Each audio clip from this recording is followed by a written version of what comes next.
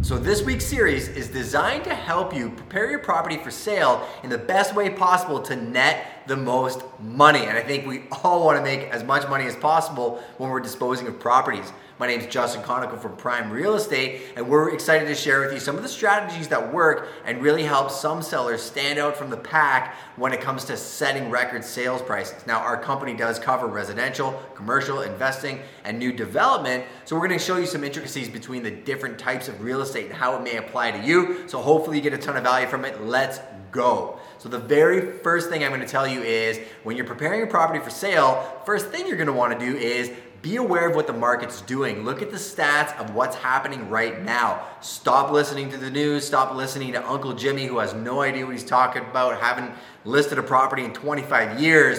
You want to talk to the professionals that are boots on the ground. I can tell you from experience with what we're dealing with right now, 30 days ago, we were giving very different advice than we are today. Even last week to this week, there's a property in an area in London. It's a residential resale in Old South that we're about to list. Last week, there weren't as many multiples as there are this week, and now we're actually prepping, thinking there's likely going to be multiples on this property. We had the team meeting here at Prime, and almost every single agent was up against 3 to 5 other offers. I'm showing a property in 30 minutes, and it has 3 registered offers on it. So understanding what you're dealing with is absolutely integral to making decisions. In the commercial real estate world, things take a lot longer and a lot of stuff happens off market. So you're gonna wanna know what people are actually paying for properties if you're gonna market your property effectively.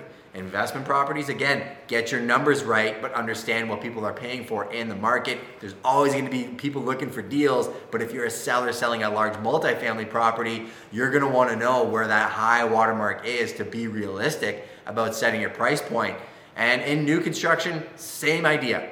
Make sure you know where value is. We do quite a bit of new construction, and it's really interesting to see the varying price ranges, dollar per square foot and actual quality that you're getting depending on the builder.